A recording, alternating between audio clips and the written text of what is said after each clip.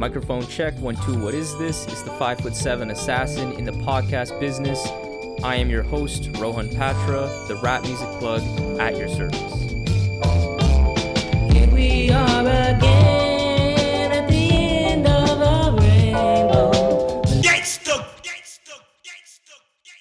The Rap Music Plug podcast presented by QLC TV is the remedy to the I don't have anything good to listen to problem. Through in-depth album and song reviews, as well as artist interviews and general rap commentary sprinkled in between on all of what the mainstream and underground rap scenes have to offer, this is your one-stop shop to knowing what to add to your queue, play next, or pop into your record player. Welcome to the show. What is up, family? Today, I am very happy to be joined by a deeply talented and honest artist from Baltimore who just released his latest album, Teddy Brown Brown, which is very, very dope. And also who released My Favorite Day Parade back in 2019. I'm pleased to be welcomed by the Baltimore version of Machine Gun Kelly, Teddy Faley. If you don't get the reference, then you got to listen to the new album. It ain't worked the way I hope, so I'm curbing my enthusiasm, trying to park a boat. When the side effects of ego, when a tendency to smoke, sign me up. I'll try and get your tongues unstuck, you'll sign me up. Silence ain't so golden when it kicks you in the ribs and whispers, yo, you gotta focus on bad bonus time off and they back notice. I bask in the same sun I burnt them other crabs ghost with. But man, before we really get into it, I just want to say a shout out to some of my patrons and some of the fans that listen to this show, because I actually initially wasn't on to your music up until earlier this year, where just some people were like, I think it was when you announced that this album was coming, people like, some of my like listeners were like, oh, you got to check this out. And I was like, okay, cool. Really liked it. And then I think one of my patrons, like Kana Khalil, I think he specifically like added you and he said, you guys should talk. And I was like, that's a great idea. So just a message to everybody, I'm listening, I take the feedback and I'm really happy we're doing this because I've been really enjoying getting into your music. So yeah, how are you doing? I'm swell, except for the throbbing pain in my face. I've got a toothache, but other than that, I'm good. Thank you so much for having me on, man. I appreciate it. As you are from Baltimore, I'm curious to know, like, what was your first experience with hip hop? Like, how'd you get into it growing up there? Well, I mean, the day that I heard Machine Gun Kelly changed my life. I was just hanging around, some fucking douchebag was playing douchebag music. And I was like, man, whoever this guy is he's, that's my future right there. So he is the future of music. He's bringing pop back, he's making it great again. So I started to Pop get tats. I started with the tats and then I got a shovel because I saw a music video where you had a shovel. I didn't know what was going on with it, but I figured it was necessary. And then I kind of got stuck after that. I'm just kidding. And what was the question? How did I get into music? Was that the question? Like hip hop? Would you? Yeah.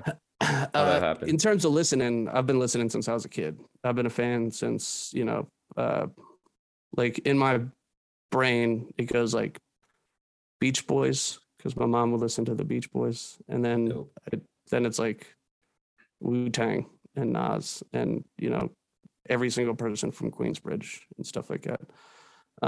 So I've been a fan forever. I started making music when I realized you could make music. Like it never dawned on me that I could do that sort of thing until I saw a friend of mine battling some dude outside of my high school, and I was like, oh shit, you don't need a degree or like permission to do this sort of stuff. You can just do it. And I was lucky enough to have him come by the crib and show me some of the like oldest home recording techniques on computers and stuff. And then and I just kept it up. I was lucky enough to like meet good people, like talented folks. I was terrible for like a solid 2.5 to 3 years. Like I was very bad. I didn't understand cadence whatsoever. But I just, kept at it. And then eventually, kind of nailed it. And I think I'm still learning to this day. Like if you listen to like my first real release, Apple Juice, and then you listen to Teddy Brown Brown, I think, I'm not impartial here, but I think I sound completely different. And I think that that's just constantly like either learning something or abandoning something you didn't need in the first place. So yeah, so I've been doing it since I was like 17 years old, and now I'm 120. Well, in that 80-year gap, I mean, I think I feel like you sound really comfortable.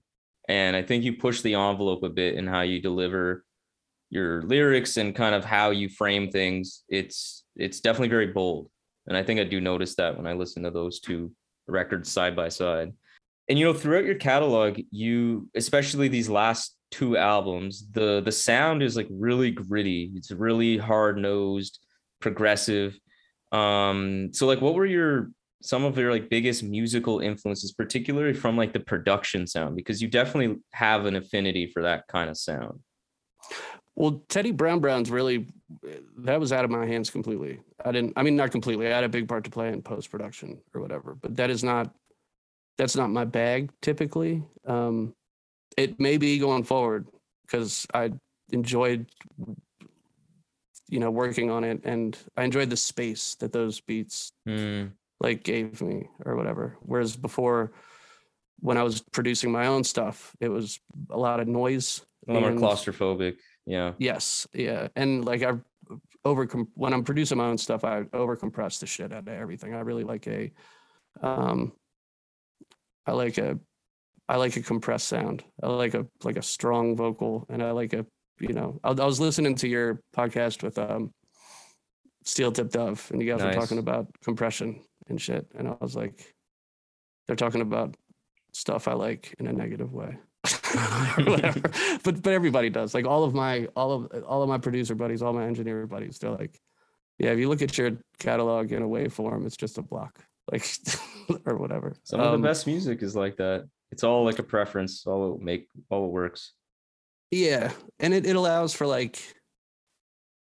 It also is like sort of for me at least a cover up for mistakes or whatever. Like you could always lean on that compression to cover up a shit kick or whatever. It'll just kind of move the kick out of the way a little bit and make it less noticeable. And it would give me when I do my own production, I do a lot of like drops and shit like that. I like to take stuff away and then give it back for an effect. And when you have something that's so like loud and compressed and then you go in there post, you go to the waveform after you actually mix the track, and then you manually take down whatever you need to take down. Right.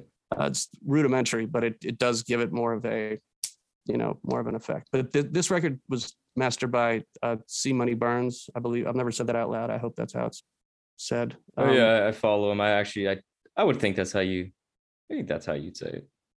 Don't know how else you'd say it. Yeah.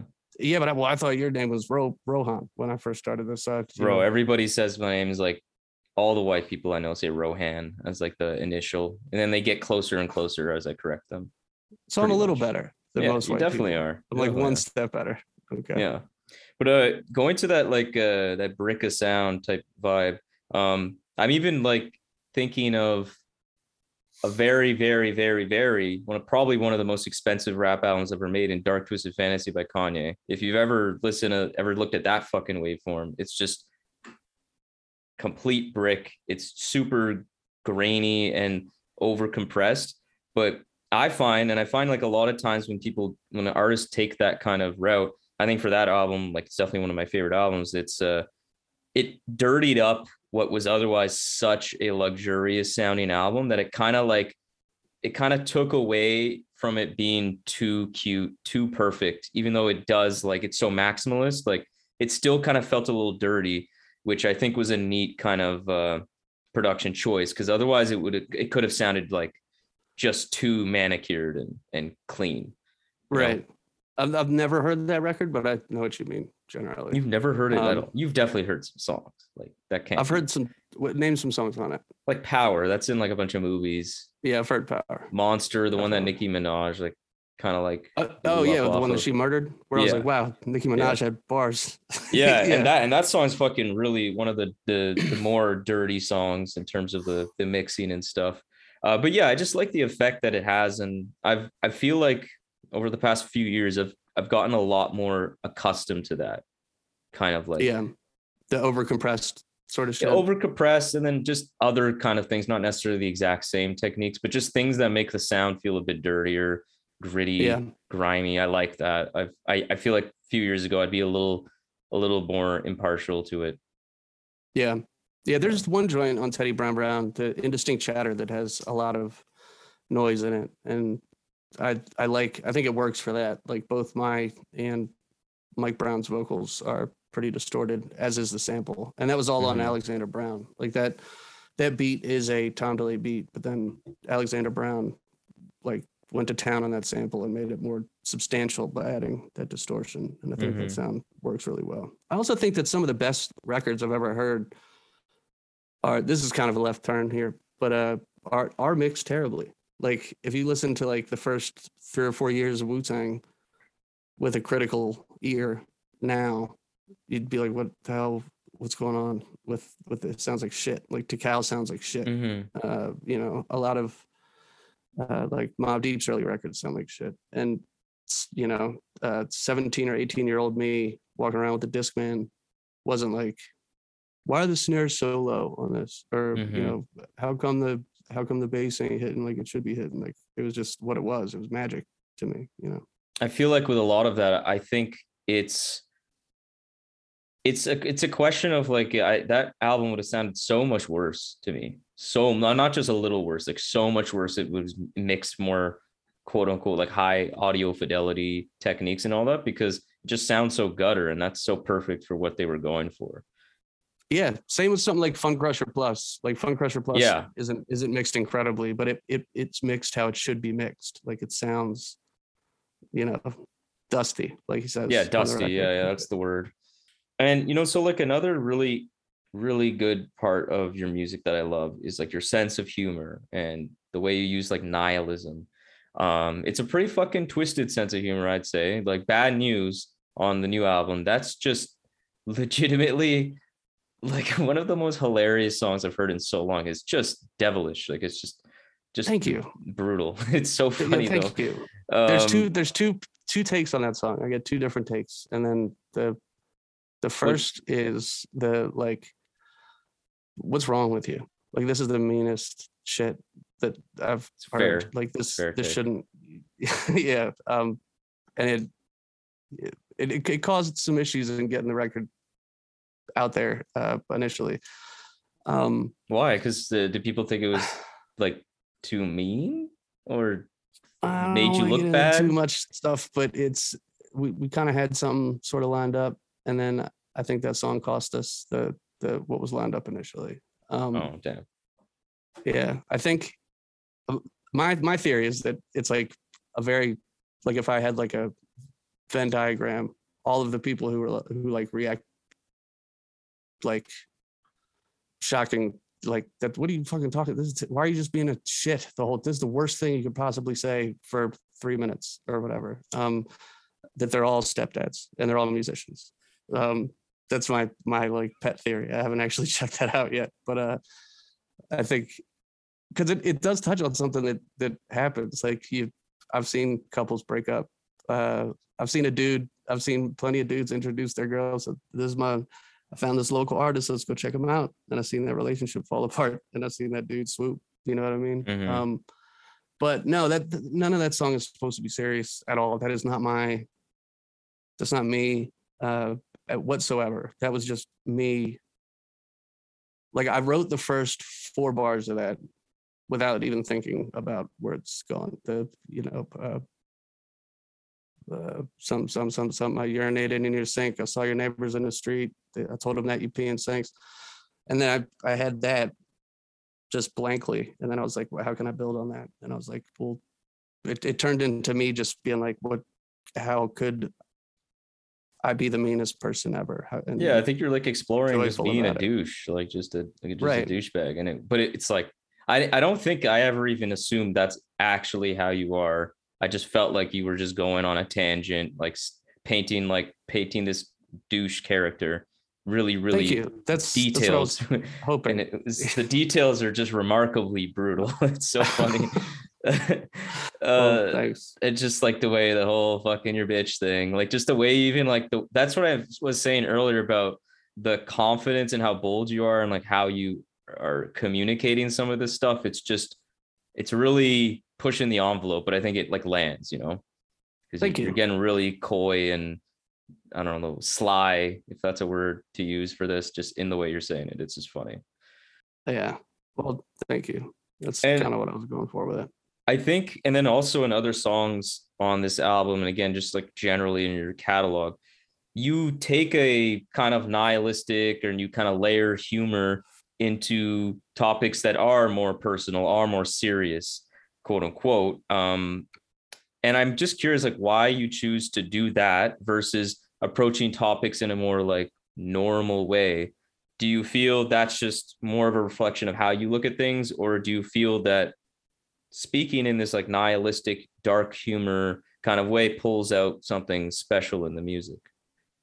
It's I don't make a lot of choices when it comes to stuff. I just like I go with what I am feeling at the time. So like at no point that I sit down and I'm like, what I'm gonna do for Teddy Brown Brown is I'm gonna try to speak more plainly and like get into how I view the world in a more literal sense. Like it just happened because that's how I feel now. That shit sucks, you know. Certain things over the past like 10 years or so kind of pushed me in a direction where I kind of became convinced that shit does like it at the end of the day, at the very end of the day, like everything is terrible. And I don't think that's healthy. And I'm not saying that that's the way, that's a good philosophy or whatever. I'm not even saying that's true. I'm saying that that's how I feel or whatever. But I've also always been the person who appreciates the humor in darkness. I think some of the funniest shit I've ever heard is the most terrible things I've ever heard. I think comedy is at its root subverted expectations. And so if you're talking about something terrible and then you slip a joke in, it's that much more funny. The funniest thing I've ever heard in my entire life, if you don't mind me telling a story that has nothing to do with me, well, it has something to do with me. So my mom's dead. And she's been dead for a while. My brother was at an office party and he went into the kitchen, put a cup in the sink. There was a dude in there washing dishes and shit. And the dude was like, "You're just going to leave that cup in the sink?" And my brother was like, "Yeah, I'm just going to leave the cup in the sink." And the guy said, "Is that how your mother raised you?" And my brother said something that we've both said a dozen times throughout our lives, which is, "You're going to feel dumb in a second because my mom's dead." And without skipping a beat, the dude said, "Did she die from washing dishes?" Oh my God. Holy shit. Which is like the funniest fucking thing I've ever, and it's such a gamble. Like that is it's such a gamble. Do they know each other? Like kind no, of? they didn't know. They didn't know it, which makes it. That's why it's so That funny. is Like such a ball. I almost respect it. Like I respect the shit out of it. It is like if somebody stops me on the street and they're like, "What's the funniest thing that's ever happened?" That's like off the top of my head, like what I say. wow. And 5 years earlier, my brother would have fucking, you know, he would have Will Smith them right across the face. But, That's true. You don't even know, like, did that happen? That guy doesn't know if it happened yesterday. He has no clue. He's just, I'm just gonna say it. Fuck this guy, man. Yeah. And that is my kind of shit. humor. Like I like to, and it's annoying sometimes because I can't stop it.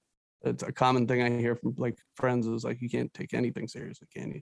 Because I'll always try to break tension with, you know, a joke if one comes to mind. And that's a personality flaw to some extent. But I do think I was able to kind of work it into this record to a good outcome. Yeah, I think you did. Do you feel like you have that kind of mentality of like whatever, quote unquote, everything is terrible, genuinely, because it kind of like once you have the mentality, things don't disappoint you anymore, and you're kind of like free from that expectation of something being better, and so you can get pleasantly surprised at times or something. No, I don't think it was like I think it was just getting beat down by too many people dying, honestly, to be frank, and learning about the world and shit like that. Like, I think that it's me more than anything. It's my perspective on it. Like, there's plenty of good out there, and when I see it, when I just find it hard to recognize sometimes. And when I do recognize it, I try to really focus on it as much as possible because I think it's good for your mental health. And it's probably bad for your mental health to just think everything sucks and the heat death of the universe is inevitable and we're all going to die and nothing means anything. But it can make for some good bars sometimes. Yeah. You know what I mean? Bar this is reminding me of, like, this conversation is reminding me of is I don't know if you heard the new Woods album that dropped yesterday. No, I have not, but I'm going to. It's fantastic. There's one line. I see people talking about it left and right. Yeah, it's getting like high praise. But one of the lines that really stuck with me that's kind of related to this, he says, it's a freedom in knowing it's not going to get better, or there's a freedom in knowing it's not going to get better. And that one, like, I was like, damn, that's just so much there. I'm just like, fuck, that's such an interesting way to put it, because that's why I was going with when I was asking that, because it kind of makes sense. It's like, just if you kind of lose the burden of trying to hope, which is fucked up. That's such a shitty kind of, in a way that's so sad. Like, but it kind of is, because if you're acknowledging what the world is, which is, there's a lot of just brutality out there, it kind of is freeing to know, well, it's probably not going to get better. Yeah. I wish I felt that freedom. I don't feel that free. I feel like when I get there, I'm just like, Jesus, that sucks or whatever. Yeah.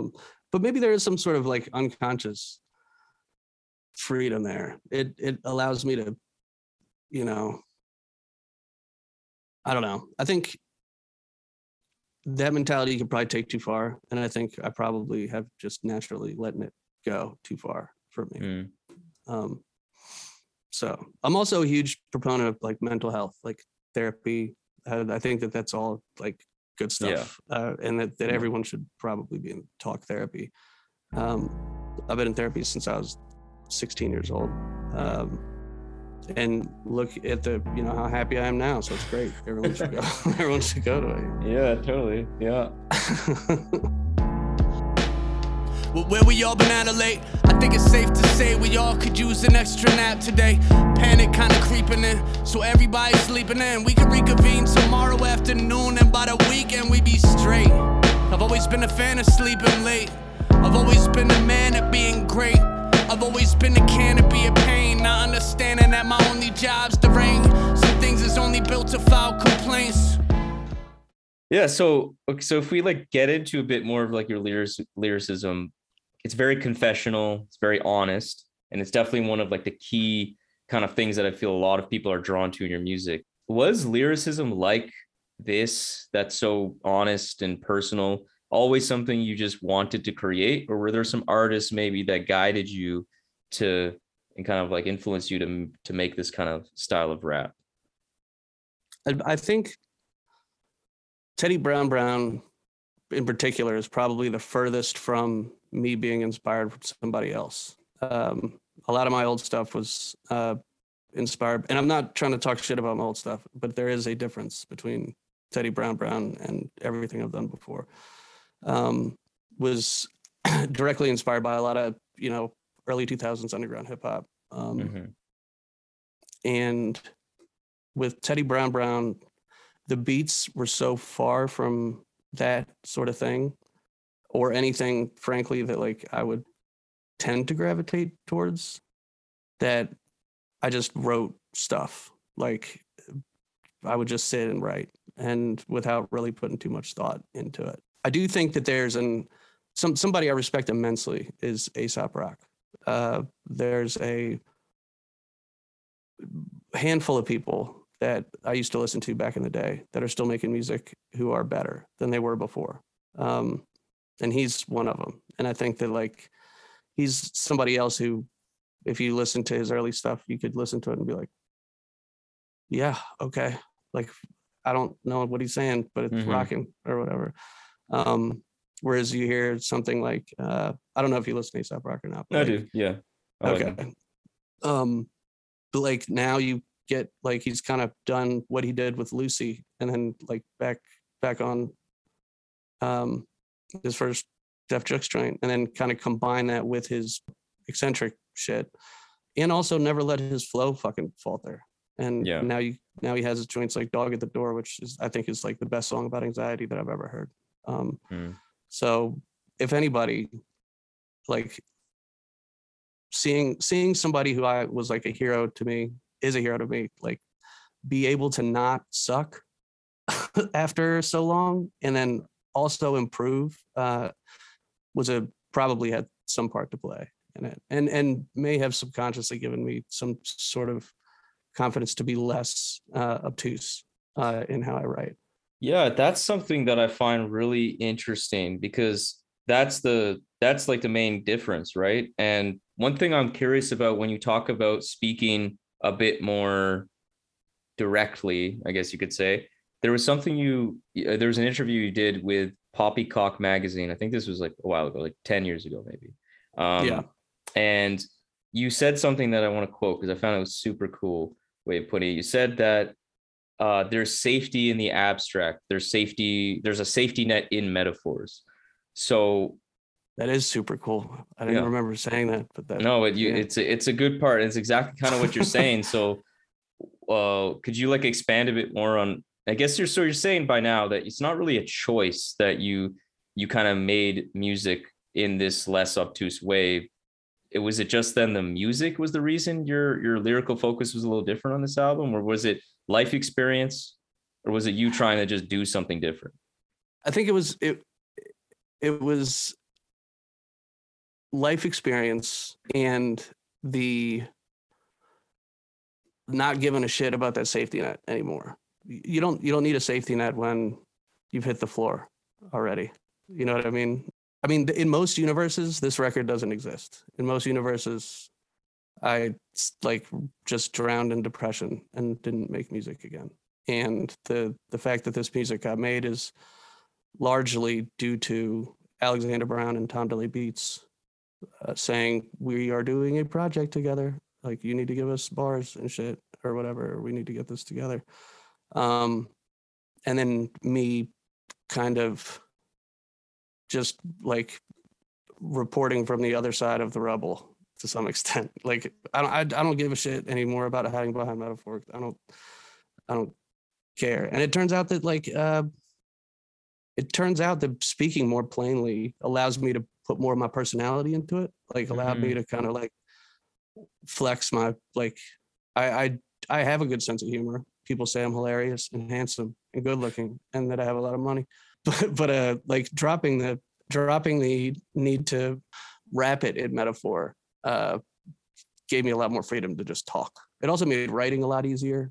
And I changed my writing process as well. Like, I stopped sitting down and saying I need to write 16 bars. I started like just jotting stuff down. And then after I would have a song, I would go back through and then edit it and like take stuff out, say this line could be better, you know. And I've never done that before. I've always just written and then ran with whatever I had. So I think that has a part to play as well. But yeah, when we were talking about how to promote this record, like one of the ideas that I had, which didn't pan out, that I pitched the label, was we could like pitch this album as like notes from under the rubble. Like, the building's already collapsed. It's game over. Like, and I'm just trying to warn you, like, here's what's coming for you or whatever. Shit just gets worse. And, you know, the best you could do is be, you know, have a sense of humor about it, maybe. Well, that's really well said. Is it more because you're a bit more like direct? Is it more, or is it ever kind of therapeutic when you create music like this? Does it help you kind of process things in a way? No. And I wish it did. I've never really gotten the music as therapy sort of deal. Interesting. Yeah, people say that, but I don't know if people mean it. Like, I don't know. I mean, maybe they do. I don't know. But like, I've never written something down and been like, glad I got that off my chest or whatever. It's therapy in the sense that, like, if you put something out that does mean something to you to some extent, or if you just put something out and it affects somebody and then they tell you that it affected them, that's got to be good on the psyche, I think. The reception that Teddy Brown got really surprised me, and I wasn't expecting as many people to take to it as they did, and that's been great for my general well-being, and it certainly inspired me to just keep writing, you know. That's great. Get started on the next shit. One thing that writing in this way, as someone who again was only introduced to your music sort of recently, I was introduced to your music prior to the album actually dropping. So I listened to My Favorite Day Parade. That was the one that a listener recommended to me. And like I said, So you're the seventh person that heard that record. Yeah. Or sixth, seventh, maybe eighth. Sixth. I listened to it earlier today, so I count myself. Yeah. So Okay, that's seven, cool. That's accurate technically. I played it for my dog, so it's 9 now. But what was I saying? Yeah, when I listened to that, I liked it. But when I listened to Teddy Brown and then went back to it, I think because you let kind of more of your personality show and kind of more as you show, I found that one just instantly got so much better. Like I was like, wow, no, I really like this now. I just liked it. Now I like really like it. I think it does kind of allow you to. You really liked My Favorite Day Parade better after you heard Teddy Brown? Yeah, like it sounded better with kind of hearing Teddy. Yeah, context, that kind of thing. I felt like I knew you more, so then it just made that one better. I think that's pretty common with a lot of people's catalogs, but I feel like it was pretty evident with those two albums side by side. It's because it kind of allowed me to like, okay, I know more of this person. So then when you're a little more metaphorical and all that, it hit a bit more, I guess. That's interesting. That's cool. And you put a lot of yourself into these rhymes, obviously. Explore some like difficult personal thoughts. Like, was there a record that was very, very difficult, like one of the most raw and personal you've ever done? And has there ever been one you've actually made and you're like, I can't release this publicly, like it just can't happen, this is too much? No. So I swore off years ago trying to make songs about dead friends or whatever, because it never felt like I was doing it justice. It always felt like corny to me or whatever, and that I was just doing what I thought I was supposed to be doing or whatever. And so the touching a raw nerve is something I don't generally do, because I do keep a distance with like just putting jokes in there. I think just like in life, like while I'm writing, I naturally keep a sort of distance from it. And then, you know, I can say stuff like, you know, I could put that on the listener, you know, I can just introduce the fact that like my mom's dead, like out of nowhere. And then like, that's on, now it's on you. Like I knew it, so it doesn't affect me, but now it's on you or whatever. So no, there's nothing there's stuff that I didn't do well before, I don't think. Like if you go back to my first record, there's a song called Smile about my mom. And I remember thinking that didn't really hit like I wanted it to. I think, yeah, I don't know. Nothing too raw, because I kind of keep a distance to some extent. There's a, you know, Helter Skelter, I would imagine, correct? Rock and Sean Price. So when Sean Price passed, I saw a video that Rock put out. I don't know the name of the song, but it was like obviously a tribute to Sean Price. It was like ostensibly I Miss My Dead Friend song. And like 8 bars in, I've only heard the song once, so excuse me if I get some of this wrong, but like 8 bars in, he stops and he's like, you know what, fuck this isn't what we did. He wouldn't like this at all. And then the rest of the song is just him going back to his own shit. And I was like, that's a tribute. That's more authentic. Yeah. And like there's a joint on Teddy Brown that is like a stealth I Miss My Homie song, but it's done in like a super stealth way. That's like it's the most I feel like I'm not putting enough respect on these words, but it's the most like I Miss My Friend song. Like it's completely me and me not feeling like I didn't hit the mark and I'm not doing them justice that I've done so far. And it's because I did it in my own lane, as opposed to saying, you know, You know, I used Like to have really a directly, friend, I'm like, really sad. I miss my friends. Yeah. Is it yeah, Dear Friends? exactly. Is that the song you're talking about? I'm going to keep it a complete secret because it Okay. could Well, I it could want to hurt ask some you a feelings. question about Dear Friends, just generally, not not directly about that, but I think that was the song that really showed me how great of a storyteller you are, and I think you're just really good at that generally. And I think I may have tweeted about this actually recently. It's like closer to the beginning of the record where you introduce like your homie and you're talking to your homie Gus and Yeah. you just say he's my dog.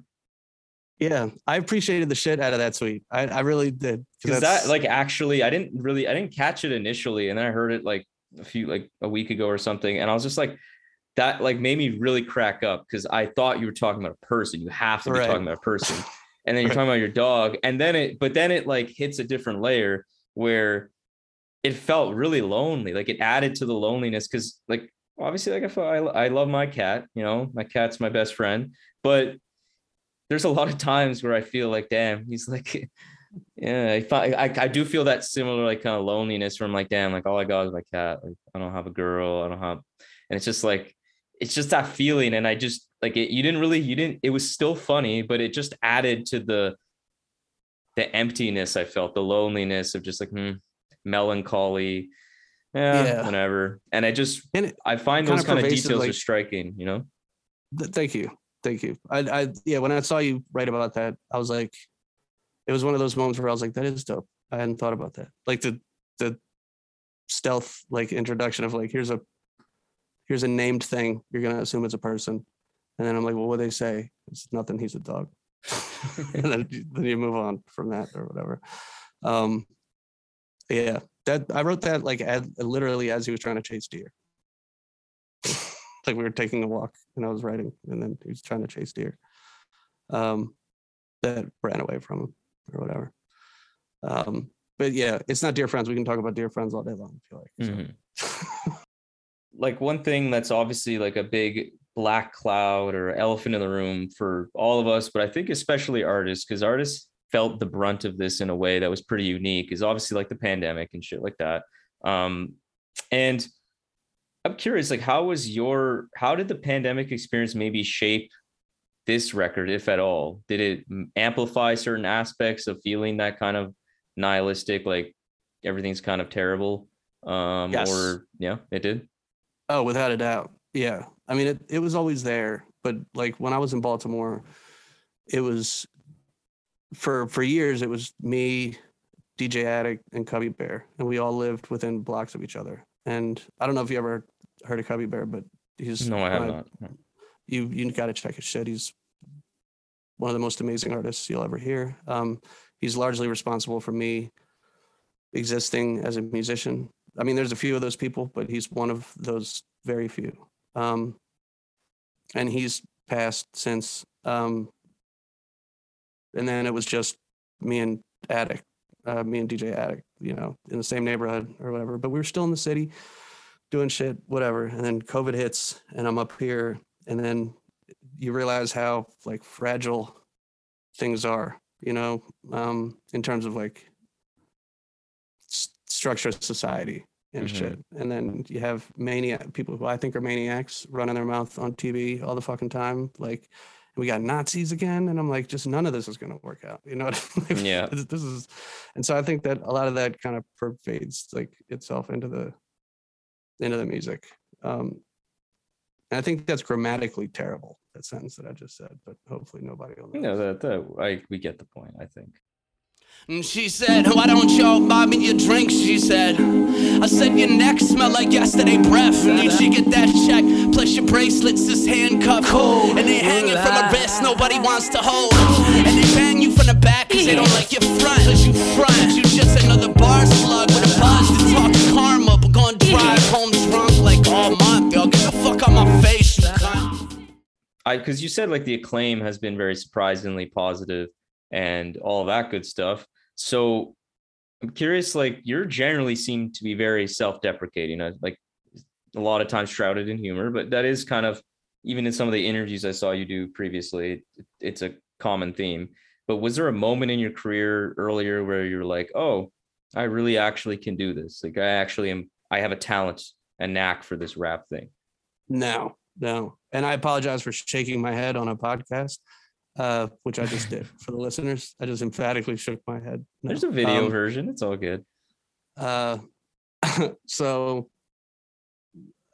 no, and I think that's like, there's some cognitive dissonance there. Like I've never felt that there are people out there who I've known for years that are making music in Baltimore or wherever that are just, they've been doing it for so long and they're so mad that the world hasn't caught on to the talent that they have, that they live and breathe hip hop and they've done so much for the culture. And like, you know, like they've been doing this forever and like still like nobody comes to my shows and nobody buys my shit or whatever, which, you know, sometimes is a valid take and I understand that's got to be frustrating, but like, check your bars, homie. Like maybe you're not that dope. You know what I mean? Like there's a lack of self-awareness in a lot of those folks. And I think my almost ever-present imposter syndrome is one of the best things that I have. Like I've been surprised to be allowed in the door from day one. And I've been surprised I'm still allowed to be here. You know, I'm constantly surprised when people like my shit. Sometimes I nail a verse. Like sometimes I write a verse and record it and I'm like, that's what I was trying to do.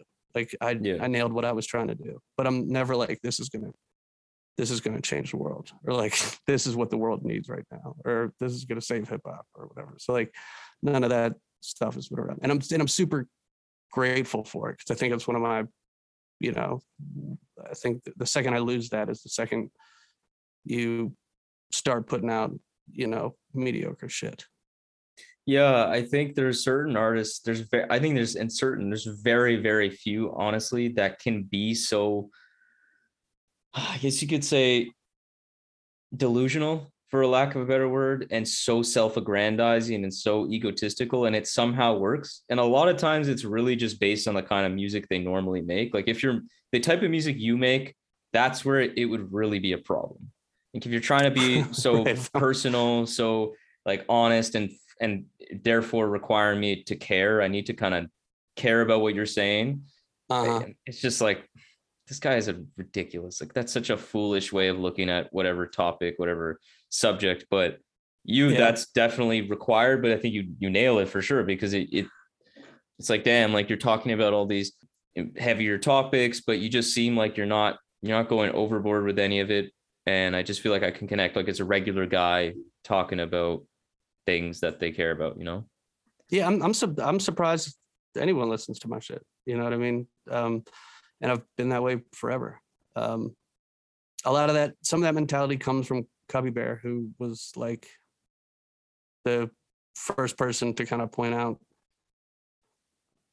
how it's easy when you get involved in the scene. Like when I first became part of like the Baltimore rap scene, it is easy to kind of feel like, oh, I'm here, like I've done it, like I've made it, I must be a talent, I must have something people like. At the end of the day, like everyone's going home and they're scared they're not going to be liked. You know what I mean? Like artists in particular are like scared they're not going to be liked, and sometimes that comes out in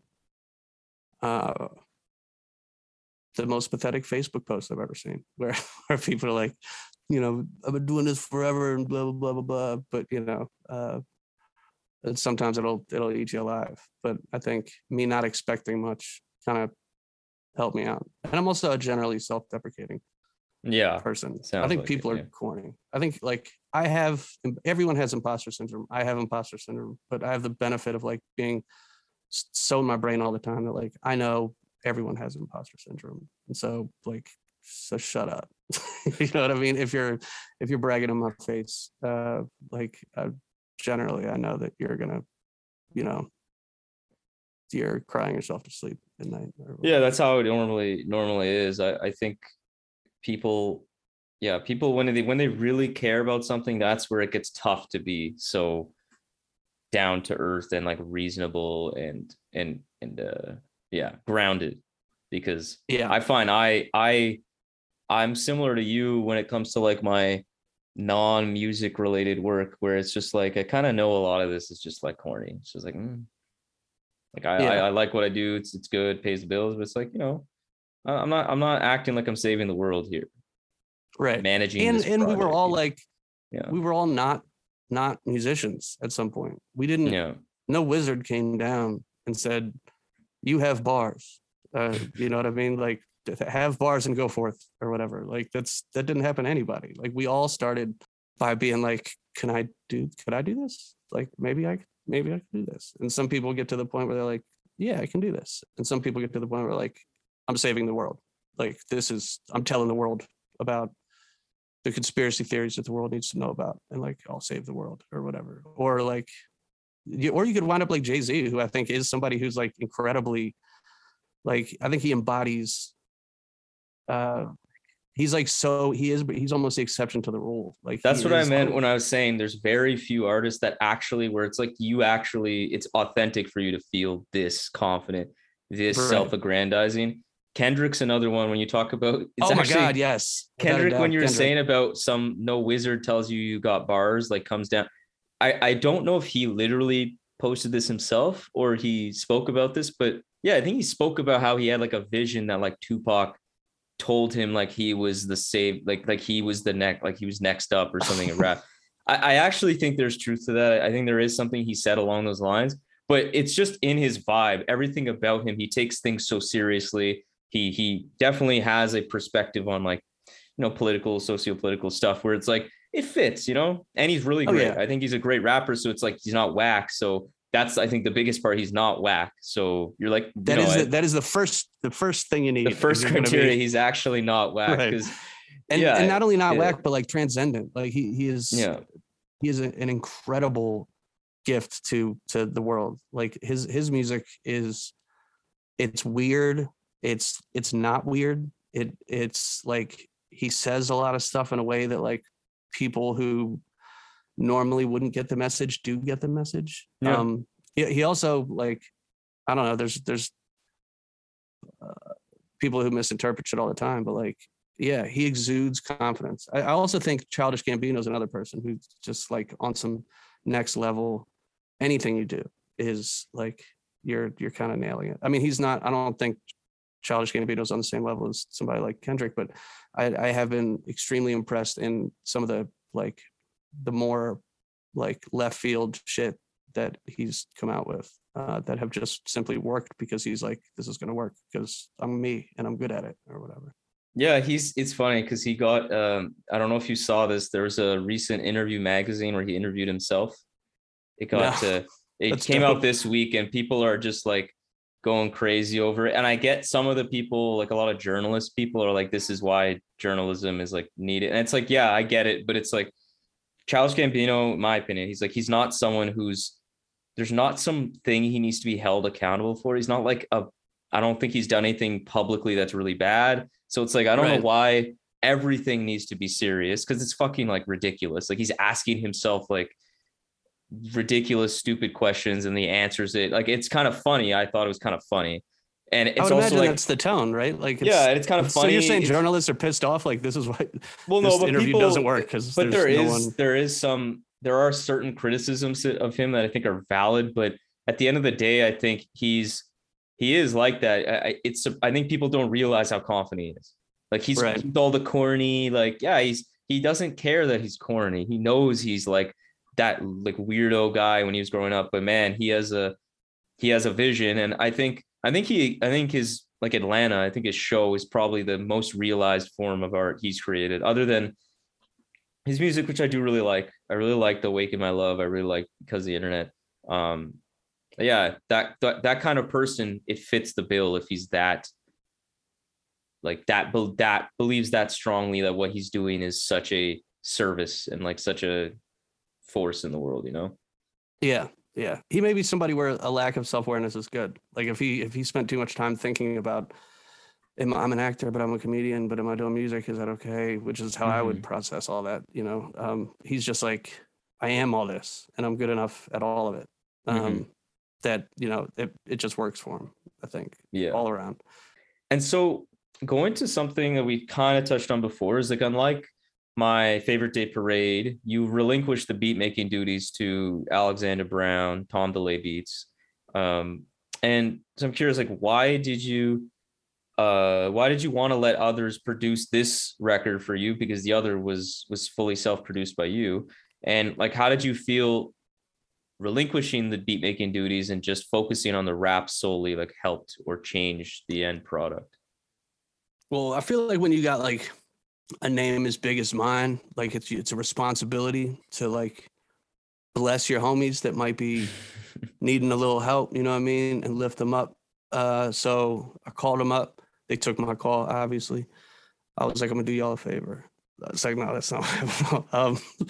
It happened organically. I've been working with Tom DeLay Beats since 2006, I believe. He started a record label in Baltimore that I was initially a part of that got my foot in the door. So I've been working with him, you know, for a long time. And then Alexander Brown, I met a couple years later in the scene in Baltimore as he was getting started making beats. But I think it just got started organically once I moved out here. Tom DeLay Beats sent me the beat for Panic with a Panic Buddy, and I wrote to it. And then somehow Alexander Brown got in the mix. Like maybe he mixed it, actually. That's like, quite literally, maybe he just mixed it. And I think around that same time, he sent me the beat for Dear Friends. And I wrote Dear Friends and recorded that. And those happened around the same time. And so we thought, let's make a record.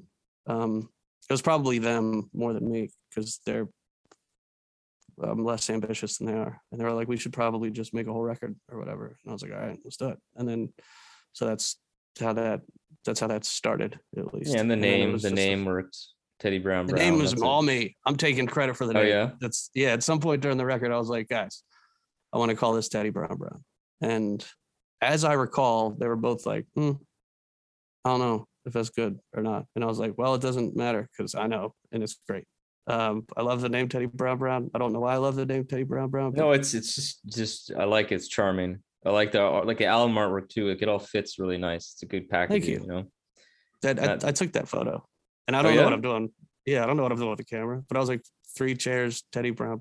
You know. No, that's really nice. And I always say this, but especially as a first impression, that's super important. I was instantly drawn. I'm like, oh, this looks legit. You know, worth me. Cool. Listening. Awesome. I judge things by their cover a lot, especially when there's too much music out, you know. It's hard to make decisions on what to press play on, you know. If you have a really awful album cover, it's like I gotta have a hard recommendations, like a reason to think you're good before. Yeah. And so further to this topic of the lyricism, like the last thing I really want to get into about this record is one of the clear, boldest songs on the record is a song about cigarettes, but it's about my dead mom too. That is actually the title for those unaware. Could you illustrate like how you even conceptualized a song this funny, but also so bare and raw at the same time? That's another one where I didn't sit down and say, I'm going to try to thread a needle between like my addiction to cigarettes and the fact that they killed my mom and that complicated kind of twisty turny thing. That was me writing like, I think that was around the time where I was leaning into being as me as like letting all the metaphor shit go. And like, and I was just like, I love cigarettes. I love cigarette breaks. Like you can't be more on the nose than that. You know, there's no hidden meaning whatsoever. But I don't recall exactly, but I would, just knowing me, I guarantee I wrote everything up until about cigarettes. I got nothing but good shit to say. And then I was like, oh, I know what this song's going to be. And it's like, ain't they kill your mom, my dude? And I'm like, well, that's what the rest of the song is going to be, is me playing around in that field of like the absolute ridiculously of the fact that like I watched the whole thing go down, and you know, it changed the trajectory of my life. And like add that to the fact that she kind of chose it. She had lung cancer twice. She beat it and then kept smoking on the low, then got it again and then passed. So like there was like a long time where like I was like, well, she chose that or whatever, over us, Right. over for family and shit. I think it is a little more complicated than that. And Surely. yeah, that song is probably, I'm most proud of that song. I think that that's a song where like after those first 6 or 8 bars, like I knew what I was trying to do. And I was like, I want to try to write a song about my dead mom and how I smoke cigarettes, but I'm going to try to make it funny as well. But I also wanted to like punch people in the face sometimes. Like I want people to be rocking out and to just be like, fuck this guy. Like, why would he say that? Like, That's terrible. exactly the tone that you strike. Cause I'm like listening to it and I'm just starting to get really uncomfortable towards the end of it. I'm like, wait, is he really? I was like, oh, see that little piece in my stomach. I'm just starting to turn a bit, but I'm like, damn, that's sucks. But also it's kind of funny the way you're saying it. Like that's just, it is kind of ridiculous. Like you said, ridiculous is the right word. Like, but life's ridiculous, a lot of ridiculous shit happens all the time. Yeah. Like nothing really has much meaning except for what you can give to it or whatever. So like it is all ridiculous. But thank you for saying that. That is one song where I was like trying to go for that. Like I'll go from punchline to like, don't forget my mom said or whatever. And like I think when you're talking about a concept like that's touching on addiction, I think that's a really good tone to hit, because kind of in a way, addiction, I'm not trying to diminish it. I hope you understand that. I'm just saying it's one of the more ridiculous things that happens in the world, but it's addiction. There's real like chemical shit happening in your body that makes it difficult, all that stuff. But it's like people every day do things that are actively bad for them, but we do it for so many rational reasons that, and we just do it. Like, it's not just cigarettes. Like I eat junk food a lot, or I do this, or I fucking watch porn. Like what, a lot of people have weird addictions, but it's just funny in a way, even though it's fucked up, that this happens all the time. Absurd. It's absurd. Yeah. I know exactly what you mean. It doesn't make sense. And that's why I think there's like I think it's changed over the past, whatever kind of years. But there's you hear a lot from people who don't understand addiction or depression for that matter. Like, just stop. Yeah, just stop. Like, why don't you just stop? And what they don't get is like, everything in me wants to stop, like, except for me not stopping or whatever. Like if there was like a stop it button, like I would hit the shit out that button. But sometimes you just don't until you can or whatever. And most of the time in my experience, people can't. And it sticks with them forever, which is ridiculous. That is ridiculous. Like if aliens were looking at us, they'd be like, why is he doing that again? Exactly. Like he did that yesterday and then he fell asleep in a bush. And he didn't seem happy about it in the morning. So why is he doing that again today? And like, we would need to explain to aliens like, oh no, we're dumb. Like, we're not dumb, but like we have this, something in our genetics and our brain, like, gets us stuck in these loops where it feels impossible not to do stuff, and that's leaving out the physical aspect of it. That's just the mental. It's just the mental addiction part of it. I love the way you put that. So yeah, I just have to say, really appreciate you making that album. I think it's definitely been one of the most rewarding listens, like further, like in terms of replay value and all that this year. It's definitely been, and I've heard a lot of good things from people that I respect too. People really loving this record. Thank you, man. I really appreciate that. I'm very proud of this record, and I didn't like I said before, I didn't see I'm floored by the some of the stuff I've heard about it, and and being invited onto your podcast and stuff like that. It's a goddamn joy. Even though I sit here the whole time and I'm like, life sucks, blah blah blah, blah. And like I'm self-conscious about that. I hope that I don't come across the whole time as like, boy, this guy's a fucking. No, I think you're coming off just fine. Yeah. So no, that's dope, and I definitely appreciate you coming on too. Before we wrap here, what are some like upcoming projects you have? I think you mentioned something you're working on. Yeah, my next album is called The Banshee Connection. That's not true. That's a lie. I just promised my brother I would say that if I was asked this question, because somehow the phrase Banshee Connection came up yesterday. And then I was like, I'm going to say that on the podcast. So yeah, I'm working. I mean, Karma Kids has been a huge fucking. They've been a huge, and I should have mentioned them earlier. We Are the Karma Kids is the label that released Teddy Brown Brown. Chances are very strong you would have never heard it had they not put the weight behind it that they had. They've been incredible in terms of driving this record since it's come out. So we've been talking about what we're doing next, and we got, I got some beats from some folks, maybe some people you've interviewed in the past. I don't really know what's gonna happen, but okay, yeah. But I'm writing still, and I'm enjoying writing now for the first time in a long time. For lack of a better phrase, like I'm kind of feeling myself a little bit. So expect me to be really out of pocket next time. It's gonna be all confidence and no self-deprecation. Yeah. I'll be like, actually, never mind on Teddy Brown Brown. I am the shit, and check me out. And why doesn't more people buy my shit? And you're gonna like all Jay-Z. You're gonna call yourself like Tova. Tova. It'll be like, ain't them sandals?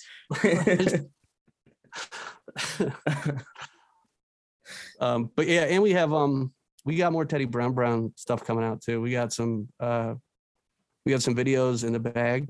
Nice. That we're gonna be dropping soon. And we also have, I don't know if I'm supposed to be talking about this, but what are they gonna do? We got remixes that we've asked some really talented producers to do.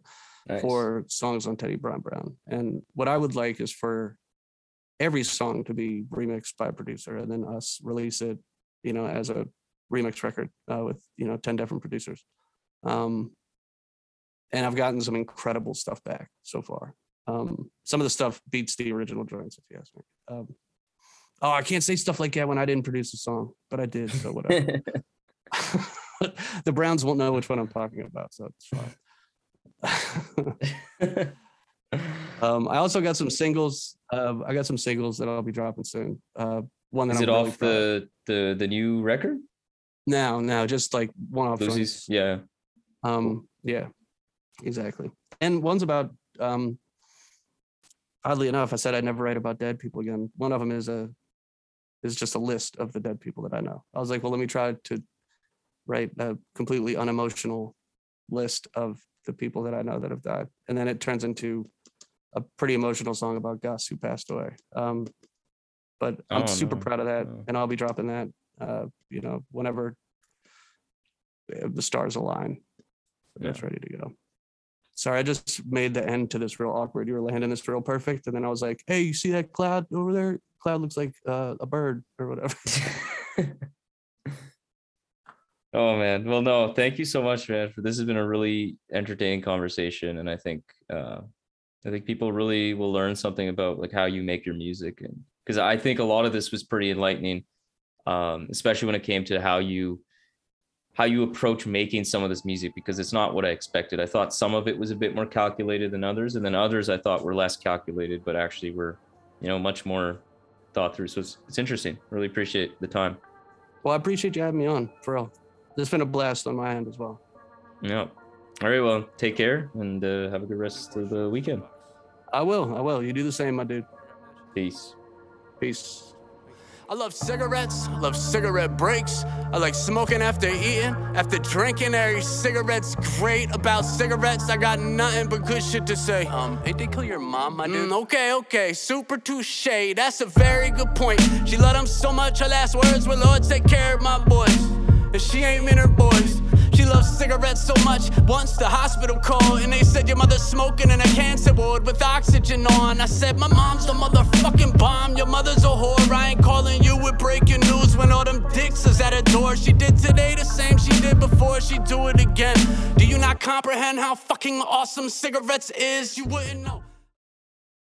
So there we have it. Another episode of the Rap Music Plug podcast presented by QLC TV. I hope this episode gave you some new perspectives and insights into what the greatest art form known to man in hip-hop music has to offer. If you want to support the show in the most meaningful way possible, it would be my absolute honor to have you as a patron in the new Rap Music Plug podcast Patreon. Through this Patreon, you will be getting exclusive content such as bonus episodes, exclusive album recommendations, exclusive playlists, early access to episodes, and more. And above all though, you will be able to support the show directly in a way that will not only justify the crazy amount of time I spend on this show already, but allow me to cover some of the expenses related to supporting all of these great artists that we cover on the show through the website, and will allow us to sustain and build on this amazing growth that the RMPP has experienced recently. Big shout out to Dano of Free Music Empire, Levy, Mahima, Jeff, Mitch, Dash Lewis, Pancake Cleaner, Trey, Noah, Justin, Brandon, Joe, Gavin, Matt, Fatman Tomb, and Khalid for your generous support through the Patreon. I really appreciate it. So if you have any questions about any of the Patreon stuff, or just want to keep tabs on the show, interact with me on rap music and all the great stuff that we can talk about, follow me on Twitter and Instagram at rapmusicplugpod, or shoot me an email at qlctv.podcast@gmail.com. You can also rate and review the show on Apple Podcasts and subscribe on YouTube and Spotify as well. But that's enough self-promotion for this episode. I hope you enjoyed it. Peace.